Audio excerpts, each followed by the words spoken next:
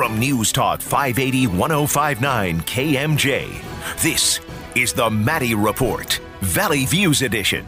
Now here's your host, Mark Kepler. Recently, Governor Newsom signed a bill that would phase out privately operated detention centers in California that have contracted with U.S. Immigration Customs Enforcement. This was on the heels of the state audit report that exposed some of the shortcomings that existed in those facilities. These detention centers, however, are part of a bigger issue surrounding immigration. Today, we'll look at both issues.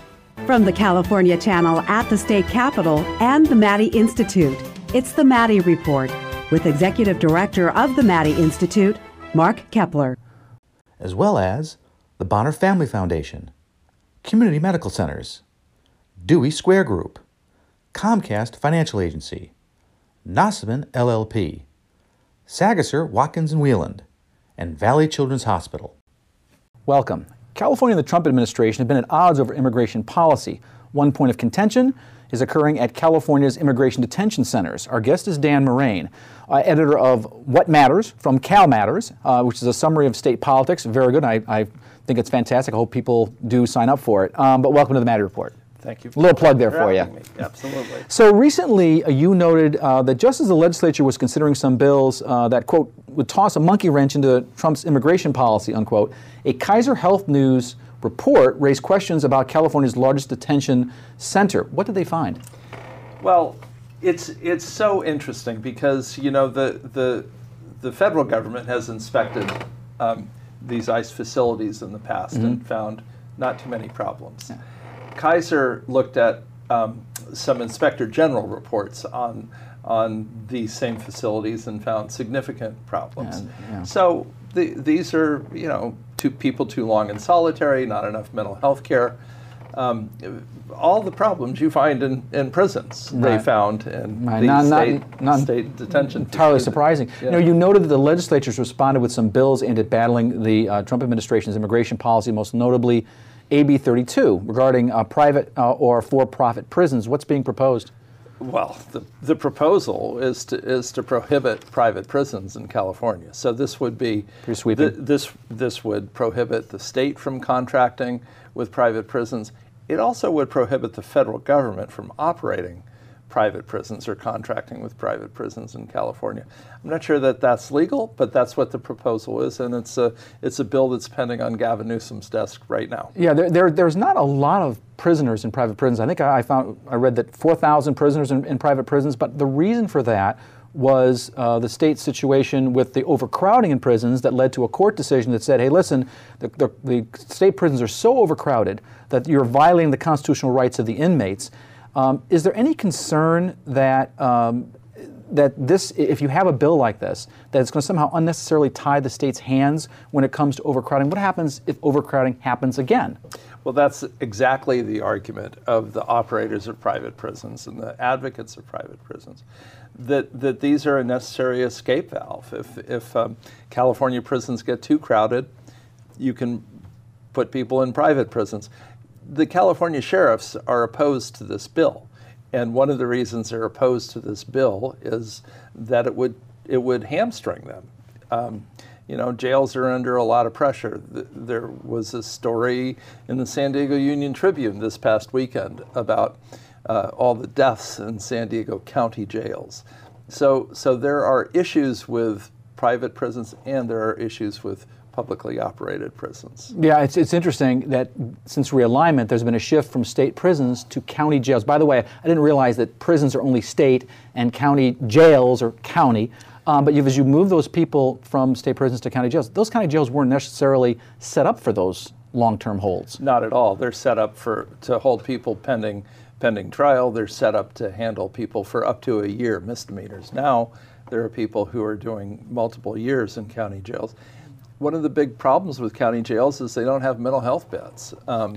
And so this is an issue. It's an issue in San Diego. It's an issue in Merced. It's an issue in several counties around the state, is what do you do with the increased number of mentally ill inmates? About 30% of the jail population. Wow. It's also, I should note that AB 32 does have some exceptions to it, right? One of the exceptions it does talk about is if there's overpopulation, court-ordered way to deal with the population cap in California prisons, and it only lasts until 2028. So there is a sunset provision on it. Yes. Yeah. What do you think? Is the governor going to sign it? Well, I think that the governor wants to sign it. The governor made really clear in his State of the State speech, State of the State, or maybe his inaugural speech, that he wanted to end private prisons. So he's sort of obligated. That said, it's complicated, and I think the more one thinks about it, the more complicated it becomes. If you're an ICE detention facility, you're housing people who are facing deportation. Do you want them housed in California near their court, near their family, or do you want them housed in Arizona? Okay. And if they're housed in Arizona, how do you get counsel? How do you get attorneys to visit them? It's complicated. It usually is. I want to thank Dan Moraine from Cal Matters for being here. Up next, all of this has got the state auditor taking a closer look at the situation. Her findings next. This is the Maddie Report. Welcome back. I'm Mark Kepler with the Maddie Institute. Recently, the state auditor took a close look at local county detention centers that have contracted with the Federal Immigration and Customs Enforcement to house detainees. The state auditor, Elaine Howell, is our guest and can talk about those findings. Welcome back to the Maddie Report. Thank you. So, we know that immigration is a federal responsibility, but could you give us a little background on the federal immigration system? Sure. I mean, a lot of people have heard of ICE, and ICE is the Immigration and Customs Enforcement, and they really are responsible for immigration and customs enforcement within the boundaries of the United States. Okay. There is the Border Patrol, there's Homeland Security, but ICE, which was the focus of the audit that we did, is really responsible for detaining individuals within the United States. Okay. So there's something called a Flores Settlement Agreement. How does that impact? And then there's also the Department of Justice talking about a zero tolerance policy that impact family separations. How does that all work together? Right. So the settlement you're referring to, the Flores settlement, is an agreement that the United States had where we will not, if we have unaccompanied children, so these are children that don't have a parent or a legal guardian associated with them, so they need to be put in an appropriate setting as far as being detained. That's been in the news a lot lately, the problems with that. And then you have the zero tolerance policy by the Department of Justice. How does that impact? Right, the zero tolerance policy that the Trump administration back in 2018 started enforcing was saying we have zero tolerance, we're going to start detaining all kinds of individuals. And what happened in that situation is children were taken away from their parents because parents and children would not be detained in the same facility. So now you have an increasing number of unaccompanied children because they've been taken away from their parents. And they've stopped that policy recently. The federal government's changed that policy. Correct. So how did immigration detention centers work? Those contracts work? Where are they in place, et cetera? Right. There are a variety of contracts in the state of California. At least there were. Some have been eliminated, and we'll talk about that a little bit later. But there are contracts. ICE has to contract with these detention facilities. But what they did is they contracted with cities and with counties. Okay. And the reason they did that is under federal rules, similar to state rules, if you're going to enter into a contract, typically you competitively bid that contract. But if you're contracting with another government entity, a city or a county, you don't have to go through a competitive bidding process. So sounds like a workaround. Exactly. ICE contracted with a city, which then the city would turn around and contract with the private entity. Okay, so how does the federal government monitor those facilities then? Well, they don't do a very good job of it. At least when we conducted the audit, we found that ICE does have a responsibility because they are responsible for these individuals who are being detained in these private facilities. So they should be monitoring. Now, there is an Inspector General for Homeland Security that does look at some of the facilities. They're using a private company, too, to monitor as well, right? Right. ICE actually contracted with a private company to go in and monitor the facilities, look for conditions that are substandard as far as safety, looking for medical conditions, are they getting medical care, appropriate care, those sorts of things. But the inspections were not very well done. The contractor for ICE basically said things look good. The IG goes in and says, no, there were some serious concerns here in these facilities. Well, let me ask you this. We've heard a lot about California's opposition to much of what's happening at the federal level, sanctuary cities, for example. Has the state tried to limit immigration detention in California? Right. Recently, the state of California legislature passed some legislation and enacted some bills that says if you have an existing contract, a city or county, you cannot renew that contract, or you certainly cannot enter into new contracts for this particular purpose. So the state of California is really trying to clamp down on this particular situation. In addition, they gave the Attorney General strong authority to go into these facilities and assess the conditions within each of those facilities. I'm thinking the federal government doesn't like that.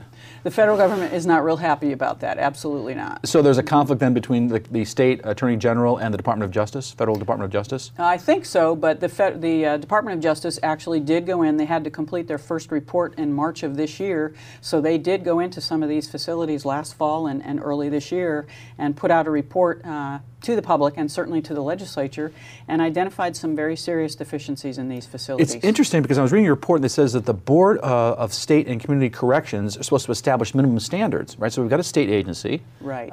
We've also got social services is supposed to be involved in inspecting these facilities at least once every 2 years. Is that happening? Right. Department of Social Services is responsible for inspecting facilities, typically foster homes, because some of these kids are not going to be placed into a detention juvenile justice facility if they don't have any criminal background. They're just a child that's been separated from a parent, and they don't have a legal guardian in the United States. They may end up in a foster home. That's where Social Services has a responsibility to vet foster parents, group homes, those sorts of things, and they should be inspecting those facilities.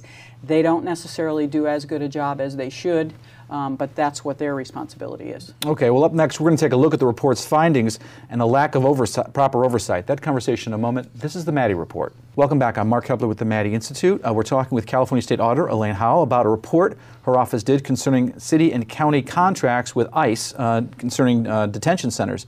So your report notes that, quote, essentially, the cities act as pass-through entities between ICE and private operators by paying the same amount to the private operators as the cities receive from ICE, unquote. It appears that this may be an attempt for private operators to kind of work around federal procurement rules. Can you explain that whole situation? Right. As I discussed a little bit earlier, so typically if you're going to contract with a private entity, a government, state of California, the federal government, you need to go through a competitive bidding process, giving all kinds of vendors the opportunity to bid for that particular project or to provide that service.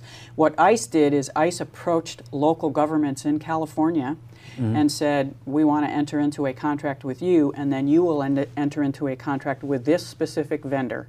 And it allowed ICE to circumvent competitive bidding processes. The worst example, and we have an example in the audit report where one of the private companies, GEO is one of the private companies that has a facility, approached the city of Bakersfield and said, we want to contract with you, you contract with ICE, and then you'll get an administrative fee. Bakersfield said not interested, so GEO went to the city of McFarland, even though the facility's in Bakersfield. So it really was a workaround by the private vendor working with ICE to get cities and counties to contract. You know, I've done work as a federal mediator, so I have to go through that procurement process, and I will tell you, it's quite lengthy and quite rigorous. So I can see why the private operators wanted to see if they get around it somehow. Right. I assume the cities were doing this because there was some money to be had. Right, so there's a significant amount of money that's passed through to the private facilities. Let's use Adelanto. City of Adelanto, for example, we looked at contracts. They had a 5-year window that we looked at as far as contracts. There was passed through to private operators of about $250 million over those 5 years.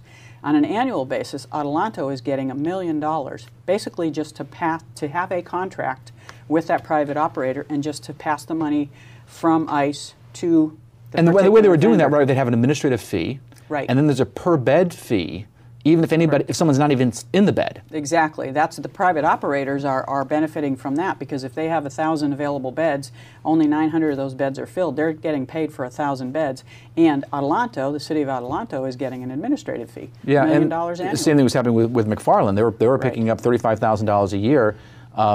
You know, to administer the contract. Absolutely, that's correct. So there's some money to be had here. So let me ask you this. Some of the examples of detention standards that cities were required to provide under ICE contracts. I mean, ICE doesn't just contract with the city and say, do whatever you want. They've got standards that the cities have to comply with. What kinds of things are cities supposed to be doing to meet ICE requirements? Sure. So there are a variety of different things you would expect a facility to provide. First of all, proper food, nutrition, the basic essentials of life. So making sure that they have appropriate nutritional meals. Do they have access to medical care, dental care? Do they have access to attorneys or any legal, providers that would assist those detainees? Are there other programs for prevention of suicide?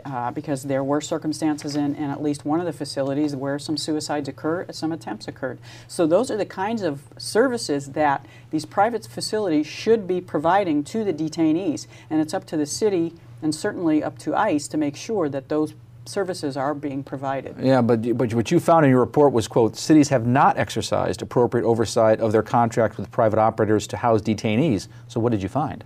Right. We found the cities are doing absolutely no monitoring. Again, they're just essentially serving as a pass-through for the money and then collecting their administrative fee. They were not ensuring that the contract terms that they entered into with that private vendor, that private facility, were being met. And in some cases, the contract terms were not very strong. So we didn't think the contracts were great in the first place. But when they did have provisions, the cities were not monitoring at all. They were saying, well, that's up to ICE and the federal government to make sure that these private So facilities... nobody's watching what's going on here? No, not Okay. doing a very good job of it. Okay, so your report states that there were some, quote, serious health and safety issues at these contracted detention facilities, unquote. Like what? Well, as we said, and I think the Attorney General, when his staff went into some of the facilities, found, and the Inspector General for the federal government went in and said it was actually a facility that ICE's private vendor was monitoring, said, oh, this facility looks great. Okay. The Inspector General for the federal government for Homeland Security goes in and says, there are bed sheets hanging from the windows. There's attempted suicides occurring. Provision of medical care is not sufficient. They're basically drive-by medical. Oh, that person looks okay. They just walk by and don't even... Walk by and see if That's the medical examination. That's the medical examination. So those kinds of services were not being provided, and ICE hit the vendor that ICE used was not doing a good job. The IG went in, our Attorney General went in and said these facilities are not up to standard. It sounds like the city managers from your report didn't even know what was going on here. Right, again, serving as a pass-through, basically just a conduit for the federal government to contract with private facilities and a conduit to get the money to those private facilities. So up next, what can be done to improve the situation? That conversation in a moment. This is the Maddie Report. Welcome back. I'm Mark Kepler with the Maddie Institute. We're talking with California State Auditor Elaine Howell about a report her office did concerning city and county detention contracts with ICE. So your report notes that, quote, counties incurred costs for housing detainees or unaccompanied children that exceeded federal payments, unquote. What exactly did you find? Right, so this was a concern that members of the legislature that asked for the audit were concerned that either state money or local money was being used to pay for these detentions, the detention facilities to house detainees. And what we found, for example, Orange County, and as we talked earlier, it's a per diem rate. Well, Orange County never went back and reassessed what their overall costs are to detain an individual, and their costs had increased. So they were using a per diem rate that was old, so they basically were using Orange County budget money to subsidize. Right, so some cities were actually making money, but some counties, because they hadn't really done a good job of seeing what exactly the costs were actually being underpaid by the federal government. That's coming out of the county general fund. That's exactly right. So other services in that particular county are suffering because, and in Orange County it was 1.7 million we identified. Contra Costa County, another county that had a contract, didn't include all of the costs. They didn't include medical costs in their per diem rate, which it could be a tremendous expense. So the counties, as you said, were not recouping all of their costs from the federal government for detaining these individuals. Yeah, you're saying that some counties have not adequately monitored the financial impact of the ICE contracts, and one of them was the example you gave was one city, I can't remember where it was, might have been Orange County, I'm sorry, county, it might have been Orange County. I think you said that they were charging $118 a day. Correct. And the actual cost was actually $6 more a day. And that adds up, and lots of beds, lots of detainees, that money adds up fast, and they're at 1.7 million. That's absolutely right. Orange County, yes, their per diem rate, they needed to adjust it and they did not, and therefore they basically subsidized. And it was also, you said Contra Costa County, I think it was $3.4 million, was they neglected to include medical costs? That Right. seems like it'd be a pretty big thing to forget. Exactly. Particularly because under those contracts you're supposed to provide adequate medical care. That's exactly right. So they did not make sure that their per diem rate that they were charging the federal government reflected all of their costs. And as you said, medical costs can be significant. If you Any employer knows that for sure, right? Exactly. And they also, you're finding in Yolo County, one of the counties had 80% of their funding was from accounts on employee salaries and benefits. So Right. they were spending it on other things, it sounds like. Right. So let me ask you this. What would you like to see cities let's talk about cities for a second. When cities contract with ICE, what would you like to see them do in terms of oversight, practices, et cetera? Right. So the cities need to make sure, first of all, if they do contract with these private sector facilities, make sure their contract language is strong, that the language does include all of the requirements, providing nutritional food, providing appropriate medical care, counseling for suicide prevention, legal access to legal services. Make sure those contracts are very strong as far as terminology, and then follow up to make sure that these vendors are actually providing those services. Do some type of monitoring, or if the federal government is doing the monitoring, look at those federal reports that are coming out, and if things aren't getting fixed, because one of the problems we found is some of the deficiencies were identified by NIG, but there's no follow-up to make sure the deficiencies are corrected. Yeah, we got to have that feedback loop. Exactly. Yeah. So the cities need to be doing more if they intend to continue having these kinds of And the counties contracts. too. I mean, they should be making sure that what they're charging is enough to cover their expenses. Exactly. Yes. Yeah. So there's also the state legislature. What would you like to see them consider in terms of addressing this issue? Well, we made recommendations to the cities and counties, certainly, and we made similar recommendations to the legislature to modify state law to make sure that these federal inspections are occurring, that if these contracts continue, there's quarterly reporting, there's a quality control plan, there's adequate follow-up to make sure that deficiencies that have been identified are corrected. So really strengthening, and by putting it in state law, that this monitoring needs to happen. And these facilities, if they are going to continue to house detainees in California, need to be providing appropriate services to those individuals. And so, and also when you're talking about detainees, right now they're not detaining unaccompanied children. That thing has been addressed, but that could come back. That's an issue the state really has to consider. The other thing, you said frequency of inspections too. It's the number of times they're inspecting. Right, and we talk about quarterly reporting, periodic inspections, quarterly inspections of some of these facilities, certainly conducting follow-up. So you inspect a facility, and you've got to give that facility some time to fix the problem, but you need to go back so that that facility knows, okay, they identified a deficiency, they're going to be back in 6 months, so we need to get this fixed, rather than they're never going to come back. Just so out of curiosity, and you don't have to answer the question if it's too far out there, but do you think these detention facilities run by counties are going to continue? Or are we going to see them going to kind of go by the wayside I over think time? some of the counties have already decided to cancel their contracts. I mean, Sacramento County, Contra Costa County, some of the cities have decided it's not worth it. Right. So we're no longer going to continue. When these contracts expire, we're done. We're not going to be in this business anymore. I guess we'll see. Well, I want to thank State Auditor Elaine Howell for joining us. Also, Dan Moraine from Cal Matters. You're listening to the Maddie Report, Valley Views Edition on KMJ. The national debate on immigration is perhaps being most felt in California, home to nearly a quarter of the nation's undocumented immigrants. That's over 2 million undocumented immigrants, constituting more than 6% of the state's population. What is the impact on education, jobs, social services, and crime? And what about the plight of the Dreamers under DACA, the Deferred Action for Childhood Arrivals program, the ongoing debate about a path to citizenship, and the state's sanctuary policy? We'll ask Laura Hill with the Public Policy Institute of California, Taryn Luna with the Sacramento Bee, and Dan Walters with Cal Matters. Additional funding for the Maddie Report made possible by a grant from The Wonderful Company, harvesting health and happiness around the world. Chevron's Coalinga oil field and Fresno County have been doing side by side for over 100 years. Learn more at doers.com. From the California Channel at the State Capitol and the Maddie Institute, it's the Maddie Report with Executive Director of the Maddie Institute, Mark Kepler. Welcome. Immigration has been the center of national and state politics for some time now. There's been a lot of commentary, but what are the facts when it comes to immigration and immigration policies? Our guest is Laura Hill from the Nonpartisan Public Policy Institute of California, one of the leading authorities, actually, on immigration issues. Welcome to the Maddie Report. Thanks for having me. So let's talk numbers. How many undocumented immigrants call California home? The estimates are between about 2.4 and 2.6 million. And that number is obviously pretty large. But that's out of a population of, what, 39 million? That's right. They're about 6% of the population in California. And nationally, there are about 11 million undocumented immigrants.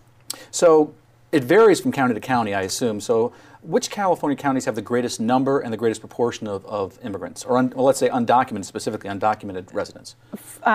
They actually kind of mirror the counties for immigrants as well. So, our large counties have larger numbers of undocumented immigrants. So Los Angeles County is up there at the top with. Yeah, and looking at your statistics, like 804, I think it's 814,000 undocumented. That's quite a large number. That's right. Almost a million.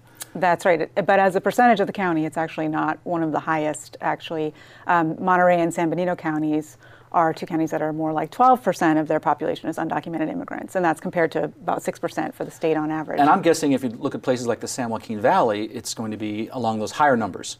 There are higher percentages in some of those counties, that's right, but the numbers of residents are obviously smaller. Right, but the percentage is quite large because they are attracted to certain industries like agriculture, for example, and so the numbers will be larger. That's true, but Santa Clara County is actually right up there with about 10% of the population being undocumented. Can you explain why that is? Well, I think Santa Clara County has a lot of the industries that are popular among undocumented immigrants. There's the service work, and there's also construction, and there can be some movement between agricultural settings like in Monterey and San Benito and different kind of hospitality things in Santa Clara. It's kind of expensive to live there. I'm a little surprised. It is expensive to live there. I'm not an expert on all of those issues, but definitely you hear stories about overcrowding and substandard housing all over the state. Or very, very long commutes. Or very long commutes. That's right. So it's interesting, reading your materials, that the undocumented population is actually declining since 2007.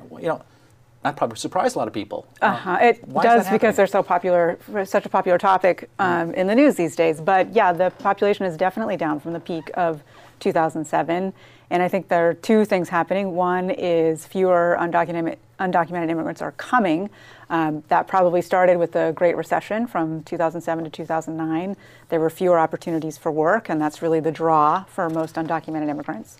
And the other thing that's happening is increased deportations, and that's not just a phenomenon with the Trump administration. That was happening with the Obama administration as well. That's right. That was happening then too. So where are these undocumented immigrants coming from? To either the U.S. generally or California specifically? Where in the state are they coming, or where are they coming from? What nations are they coming from? So they have largely been coming from Mexico, but recently there's been a little bit of a change. That's still the predominant sending country, but fewer undocumented immigrants from Mexico have been coming lately, and we've seen increases in numbers of undocumented immigrants coming from Central America and Asia. So that means in California right now the percentage of our undocumented immigrants that are from Mexico is around 70%. Nationally it's about 50%, and that's a decline from prior years. You were mentioning earlier that the reason why undocumented immigrants come here is for economic opportunity, for jobs. Right. What percentage of the California workforce are undocumented workers? Are they also attracted? I'm assuming they're attracted to certain industries like ag and construction, et cetera. Yeah, they're about 9% of the California workforce, and recall they're just about 6% of the California population. And I think that's at least two things happening. One is the reason undocumented immigrants are coming is to work, so we shouldn't be surprised to see them kind of overrepresented in the workforce. And second, undocumented immigrants are prime working age. They're much more likely to be in the 18 to 64 age range than Californians in general. I'm wondering, how much unemployment exists with undocumented? Is it larger than the normal population, or is it similar? That's a great question that I can't really answer off the top of my head. It's probably hard to know because they have to report that, right? So that's kind of difficult. Yeah, so our estimates about undocumented immigrants and participation in the workforce come from national surveys by and large. And so it's pretty hard to get down into the granularity of that in particular regions in California. Certainly, when we look from the flip side at employment and poverty, during the Great Recession, we saw that Latino low-skill immigrants were, behind in terms of earnings, but that's a different thing than saying they were more unemployed. One of the arguments is that undocumented immigrants are taking, American jobs, quote unquote. Is that true?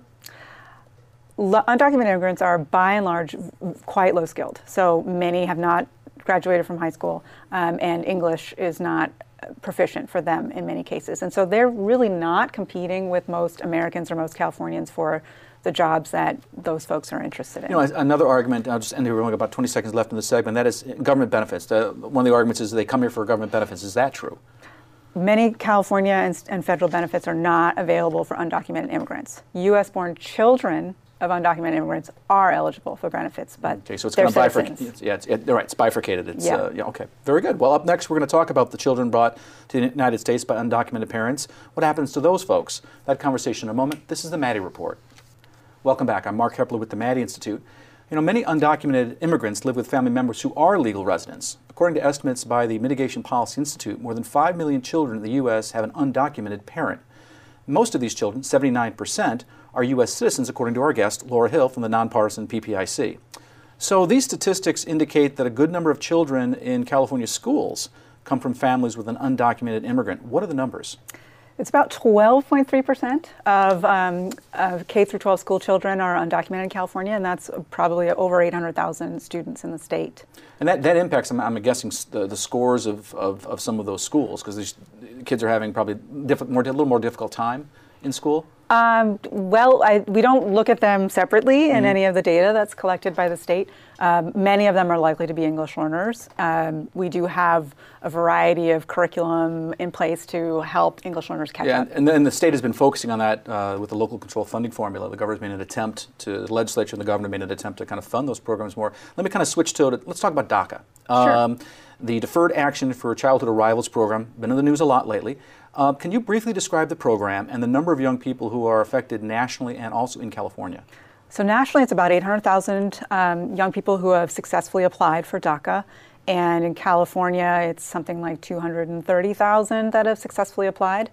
So again, we're at about a quarter or more of the undocumented immigrants that fall into the DACA category. A large number. It is a large number. And the DACA program, what it does is provides a way for young people who came to the United States while children, so before they turned 16, to apply for protection from deportation, and also allows them to be eligible for work permits. So many of these young people were able to come out of the shadows and work and continue their educations.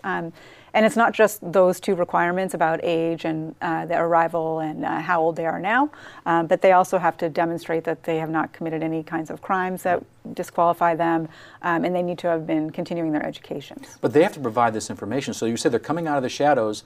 They've provided this information, and they're probably wondering now what? If DACA ends, now the government has all this information. They know that they're here. You know, they're undocumented. Mm-hmm. I think they're worried for themselves and also for their family members, because many of them are with parents who are likely to still be undocumented. Yeah, so that gets to the whole issue of this ongoing debate about undocumented immigrants and the path to citizenship. That's been hotly debated. Where are Californians on that issue? Californians now are in favor of offering a path to citizenship for undocumented immigrants. I believe it's something like 68% of Californians that have said they favor a path to citizenship. So Californians, you know, the state that has the most experience with undocumented immigrants looks a little different from some other parts of the country. And that, you guys have been polling this for some time. And what's the trend line been over time? Have Californians become more amenable to seeing undocumented have a pathway to citizenship? Has it gone down? Has it just stayed the same? I think it's been, in recent years, it's been pretty steady. And there are other questions that we've asked about should there be a way for citizens to be able, for undocumented immigrants to stay in the country, and it's been about 82%, and then this becoming a citizen question is about 68%. So they're not wanting to kick undocumented immigrants out of the country. They're not. And in September, the survey actually asked if Californians were in favor of the protections afforded by DACA. And again, a majority of Californians answered that they were, after it had been announced that the plans were to cancel it. Yeah, because the experience here is different. Also, a lot of these industries rely on it. You also have business groups and ag groups, for example, supporting immigration reform because their workforce comes from there. And the estimates that we've done in the state show that these are Californians across many, many communities. So these are neighbors, these are schoolmates, these are co-workers. Are we going to see these issues go away in the near term, or this is going to be continuing on this conversation? I thought when I started working on the issue, we were close to the end of it, over a decade ago, and it doesn't feel like it. The last immigration reform was, 1986? That's right. Major immigration reform, and it's been a little while. That was supposed to solve the issue, and I guess it didn't. It did not. So we will be talking about it, it sounds like. Well, I believe so. Up next, immigration has been an active issue in the legislature. What passed, what didn't, and why? That conversation in a moment. This is the Maddie Report. Welcome back. I'm Mark Kepler with the Maddie Institute.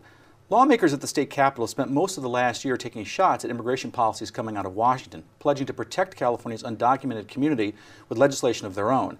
Some were signed into law, some not. Our guest is Taryn Luna with the Sacramento Bee, who has a front row seat, hasn't had a front row seat to the policy debates, and we're delighted to have her join us. Welcome to the Maddie Report. Thank you for having me. So the signature law that came out of the Capitol this year was SB 54, the state's sanctuary policy. It was hotly debated. How would it work? So the state can do very little to curtail federal activities, federal immigration enforcement within California, right? So the general idea is that they're focusing on limiting what state and local police can do and how they can assist the federal government with immigration enforcement. So the bill makes it so that police can't inquire about someone's immigration status, they can't participate in border patrol activities, they can't be deputized as immigration agents, unless someone is wanted on a federal warrant or they have committed one of more than 800 different crimes that are carved out in the bill. So that was a big addition added by the governor at the governor's insistence. He increased that number of crimes that were covered. Yeah, there were some 60 crimes that were kind of considered carve-outs initially, so if you committed one of these crimes, then a lot of these protections were kind of wiped away. The governor intervened and expanded that list to over 800 different crimes. That's quite an expansion. It is quite an expansion. It was really worried a lot of the advocates who were kind of supporting the bill along the way, and it allows you to notify the federal government if someone's being released and they have committed some of these crimes. One of those 800 crimes, or if they have a federal warrant. Yes, exactly. So there were some groups that were opposed to this. Who were they and why were they opposed? The main opponent of the bill was the California Sheriff's Association. They largely didn't like the way that they thought it restricted their ability to enforce immigration violations or to help the federal government. They wanted to be able to continue to work on task forces. They argued that by saying that the federal agents couldn't work with them in their jails, that it would then push people out and push them into the streets and go into communities and homes and things like that, and then kind of rounding up people who are generally law-abiding citizens who then, kind of fall through the cracks. At the end of the day, though, I think it might have been in one of your articles, the head of the California Sheriff's Association said that he thought that the governor dealt with the bulk of the problem when he added these additional laws. Yeah, so we saw some early amendments that the sheriffs wanted, and it was largely a strikeout of almost the entire bill. In the end, Jerry Brown did remedy a lot of the different things that they wanted, but they still remained opposed. The LA Times at one point had reported that they were working with ICE to kind of oppose the bill and to try to kill the bill. So I think it was kind of a fundamental opposition in a lot of ways. Okay. So there were other immigration laws that were passed and signed into law. What were some of the other laws that were signed into law this year? One is AB 450, which keeps federal authorities out of private workplaces unless they have a judicial warrant. Another one, SB 31, was meant to curtail Trump's Muslim registry, which would prohibit public employees from providing information for a registry based on religion, national origin, or ethnicity.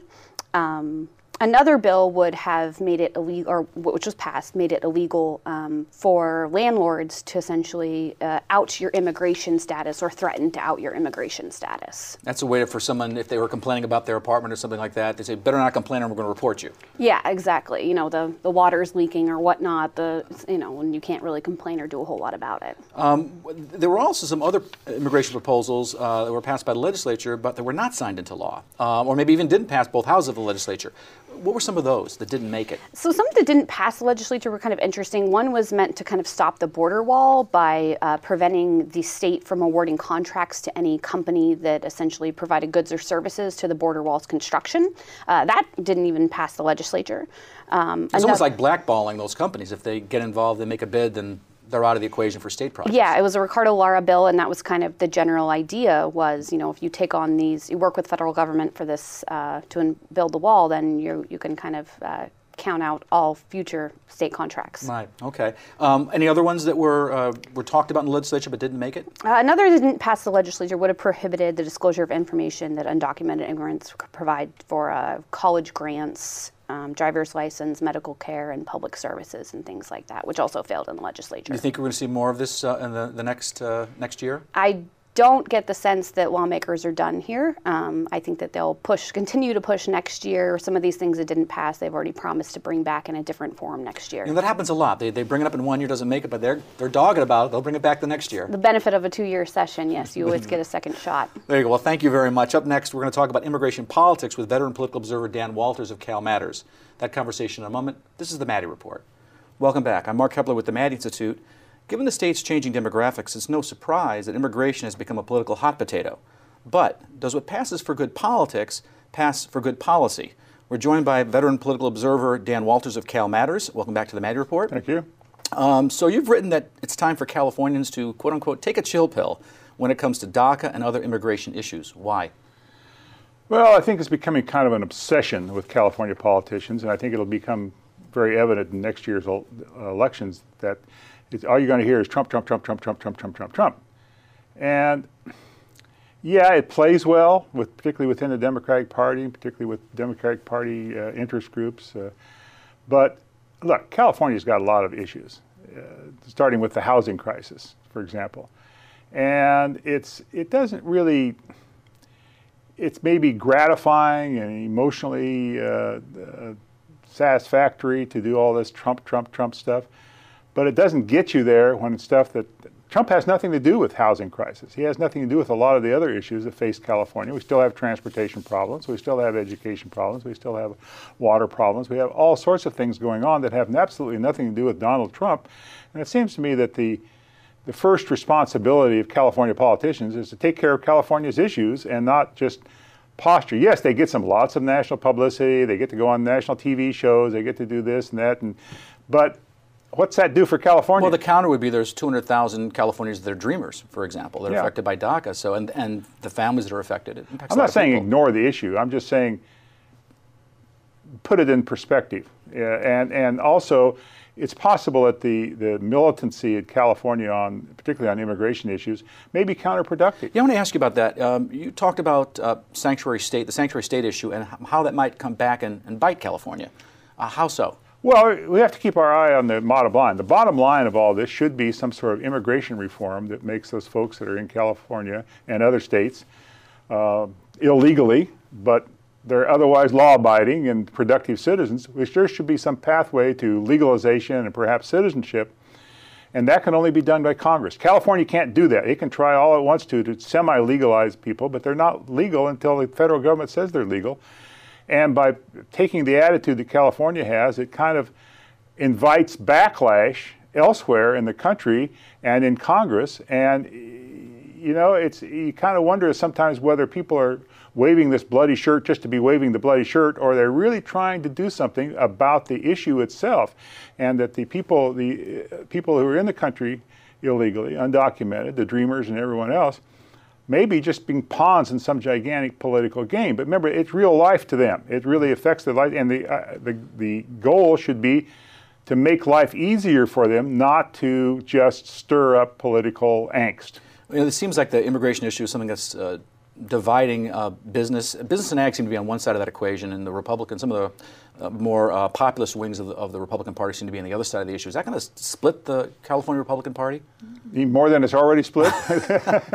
Yes, of course. It is an issue that divides business and agriculture from, I guess, the real true believing red blood Republicans, I guess we could say.